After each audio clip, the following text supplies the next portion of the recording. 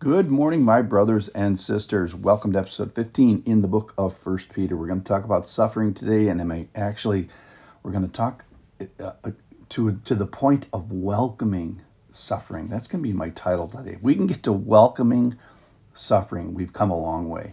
So yesterday we started with suffering and asked, what can suffering do for me?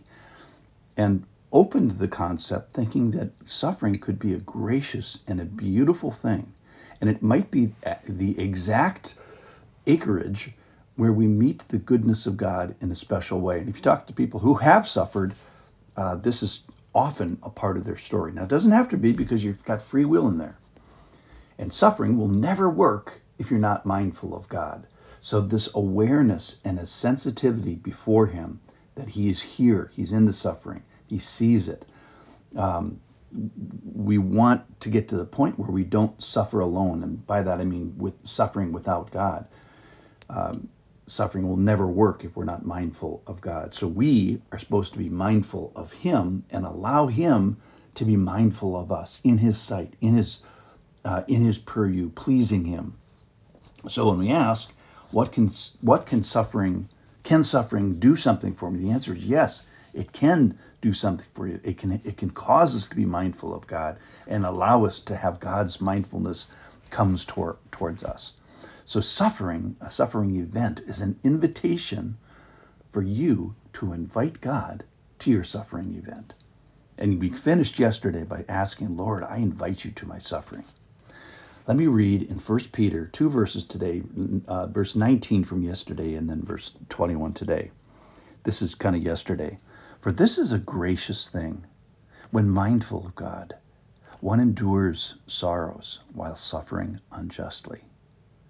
And then verse 21, for to this you have been called, because Christ also suffered for you, leaving you an example that you might follow in His footsteps. For to this you have been called, because Christ also suffered for you, leaving you an example that you might follow in His steps. So the first point here, and most disturbing, is you have been called to suffering. So God knew that this was coming. He has an end in mind with this process. So sit with this. I am called to it. Maybe now, or maybe you're called to it in the future, or maybe you're called to be alongside of those who are currently suffering. So if you ask the question, where is God during suffering? Well, He's before it, and He's with you during it, and He's thereafter. It is a place where He uniquely meets us. God meets us especially in suffering. So don't be surprised by suffering, because we're called to it. And in a sense, as Christians, and this disturbs me as much as it's going to you when I say it, is we are to be welcoming suffering. So when we say we're called to this, well, the call means we're summoned, and summoned by name, very with the specificity. And who summons us? Well, remember, He's the beautiful one. He's the kind one. He's the favored one. He's the one that says this can be a gracious thing. So we're summoned by a wonderful sovereign. And by accident? No, in sovereignty. And randomly? No, by name, with specificity.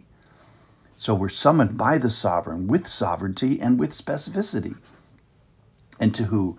He's the one that invites us to invite Him into the suffering. And all along, we are seen in the suffering. So under His sovereignty, under His purview, He is within reach during this. He's near during suffering. So could it be that suffering might even be welcomed? Can we look to the gracious one, to the one that we are mindful of, knowing that He's present and knowing that He is inviting us to invite Him to the suffering event? Let's welcome the one who suffered for you. Okay, verse 21. So verse 21 brings in our understanding and remembrance and admiration, and very specifically, Jesus. Verse 21. For to this you have been called, because Christ also suffered for you. So suffering, past tense, has been done. Unjust suffering specifically. And our suffering makes us recall and reflect and imitate, kind of shut our mouths and look to Jesus So with suffering, sometimes we want to scream, well, hey, this is unjust, and why me, and I didn't deserve this. Well, couldn't the same screams be verbalized about our suffering servant Jesus? Of course. And we are called, summoned by name, to unjust suffering because Jesus was called by name to unjust suffering. Jesus was the one that made suffering a beautiful thing. In fact, the thing that distinguishes Christianity amongst all other religions, worldviews, is suffering. It's this distinguishing characteristic of our leader. He was the most mindful of God, and in the most unjust of situations, the most undeserving person of ever in history, and yet was allowed and even called to that.